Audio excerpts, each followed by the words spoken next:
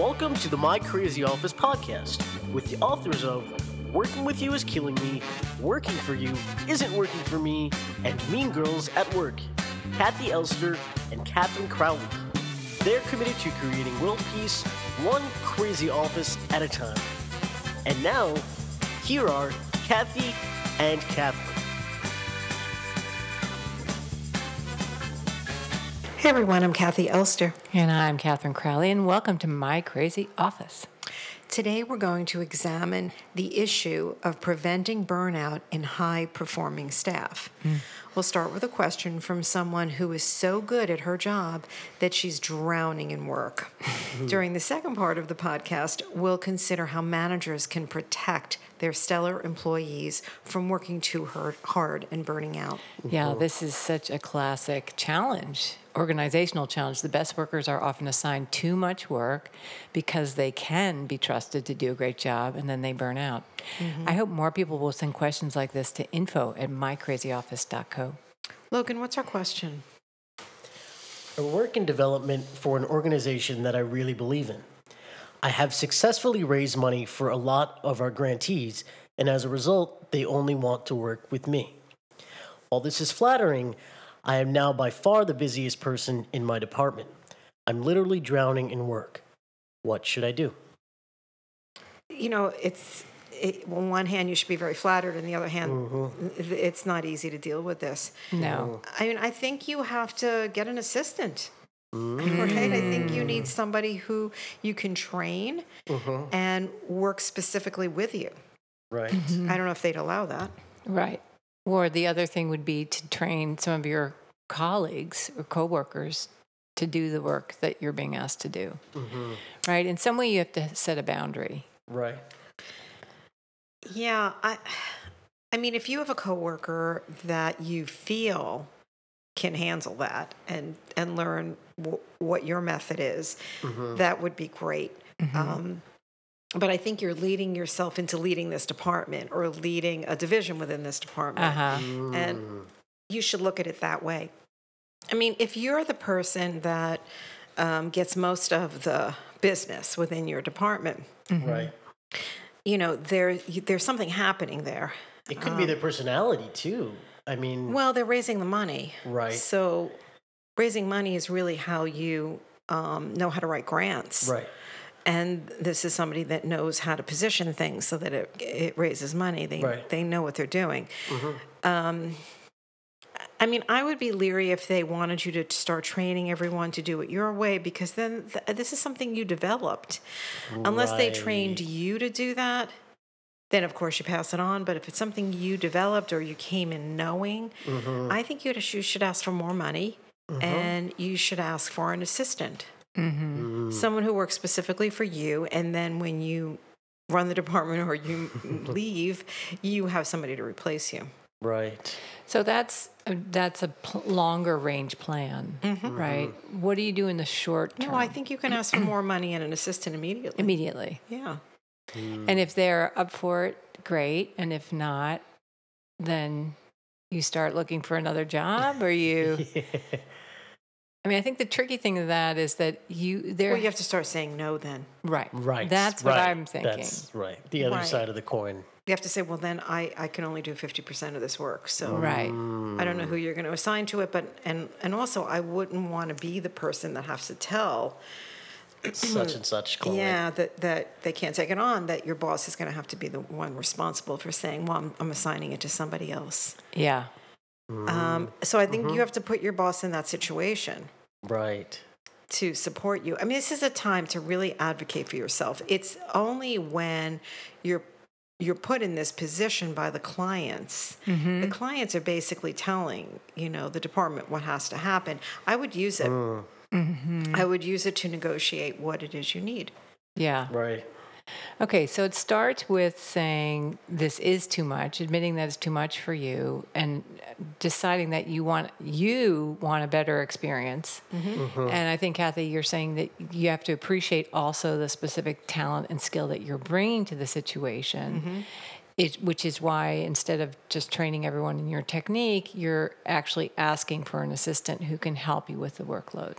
And I would ask for a promotion or a raise at that moment too, and say I'm really willing to work hard, but I believe that I should be fairly compensated for this. Right. Yeah. I think part of it too is you'd probably have to do a little research about how many of the grants you're working on right now or what amount, relative to the other employees really come with the data about your workload, right? Right, Or your right. caseload. I don't know Right. what do you call it? Yeah, don't let them take advantage of you because they will if you allow it. Yeah. Then they'll think, oh, okay, But I think now's your opportunity to ask for what you need. Right. Make a portfolio, a PowerPoint. This is how much I've how much money I've brought in and from who and Yeah. And I Right. think the important distinction you're making is that this individual needs to make the case. You can't wait for your boss to say, wait, you need help. Right, Or you look very right. tired. Let's get you some help. No, you have to advocate for yourself. I mean, it's a rare boss who will step up to the plate, but right.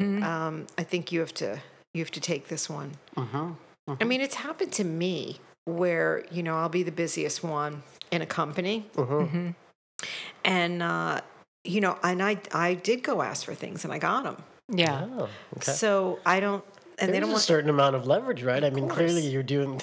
Of course, doing or your they'll make a job well. promise I can do it in 6 months, or I can do it in a year. Maybe it wasn't enough. You may have to leave, but you have to go ask for it. You're in a position now to get what you need. Yeah. Well, this particular thing, since it's development, is literally you're bringing in the money. Right. So if you're a top revenue generator, That's right. you have need pull. more revenue. Right. No, but you right. have pull. I mean, you're critical to the success of an organization if you can do that. Yeah. So you're in a more powerful position than you know. Yeah. That's what I think. If it doesn't go your way, that's another story. And we have to look at that. Still, with that portfolio you make, you can send it somewhere else. And in the interview, say, "Look, this is Well, where I worked. This is how much I made for them I there." wouldn't And give up, don't leave too quickly, because Yeah. if you're Right. successful there, you may not be as successful in another institution. Maybe the people you fund can get together and do something for you also. that's true. Yeah. So we'll have to see. That would be phase 2. yeah. If phase 1 doesn't work with your manager. Yeah. It's interesting you said it because I just met someone who was doing development for a not-for-profit, and then one of the people for whom she was writing grants poached her and said, yeah, like, we see the quality of the work you do and we want you. And they're And how'd it paying her go? twice the amount. And yeah, she's much higher title. for her. So Yeah. yeah, you may want to see how you can parlay your experience into more opportunities. Yeah, I Yeah. mean, success breeds success, so go for it. Right. Right. Anything else on that? Now let's look at it from the manager's perspective. Yeah, so what do you do if you have some stellar employee like this person we're talking about? They're the highest producer in your department. How do you protect this person from burning out? And I hope you all do. I think many managers think the person brought it on themselves or there's nothing they can do. And there may be some truth to that. But I think it's your responsibility as a manager to make sure that you take care of your people. So if someone is really good and they're approaching burnout, you have to immediately reduce their workload and make them take vacations and make them take better care of themselves. Right. I've seen organizations, send them to the doctor and get them Wow. like extra health care. And I mean, I remember someone did this and, really go out of their way because that's sometimes the characteristic of a stellar employee is that they work till they drop. So I think it's your responsibility to watch that and protect them. If they need assistance, make sure you get them some kind of an assistance. And it's not always money. Sometimes it's money, but it's not always money. It's that they have to learn better boundaries and they have to duplicate themselves, and you have to help them do that. Well, I think the other thing is you have to be careful not to enable their tendencies, right? Because for a manager, it can be very tempting to give your most competent employee the bulk of the work. And Absolutely. even you can have that person do half the job of the least competent employee.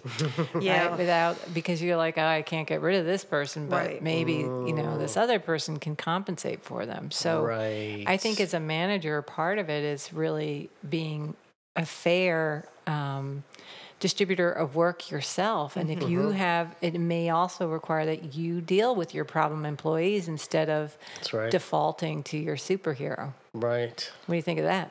Well, I think you're bringing up a really good point, and I have seen it very recently with a client where she does take advantage. The CEO does take advantage of her top employee, and this person is burning out, Yeah. and is probably going to end up leaving sooner than later.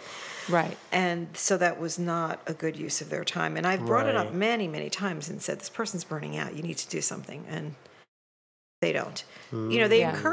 do encourage time off, but you Yeah. have to just force it. You have to really be hands-on and enforce it and protect this person. You really have to protect them Yeah. until they develop the good habits themselves. Right. Right. And maybe teach them, like you also, it's interesting because I'm thinking about, I remember working with we did an executive coaching with someone who was kind of a workaholic herself and had a very hard time encouraging staff to take care of themselves, right? So you kind of have to model healthy behavior as well.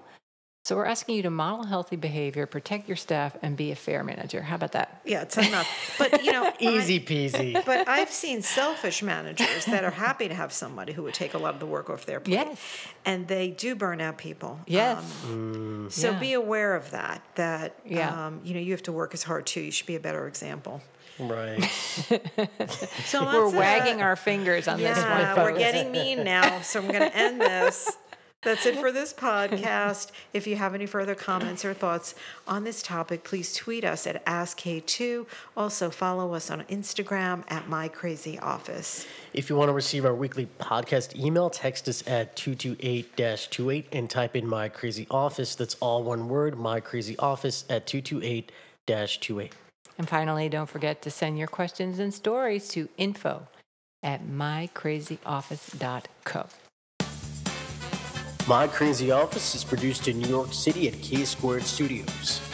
Stay crazy.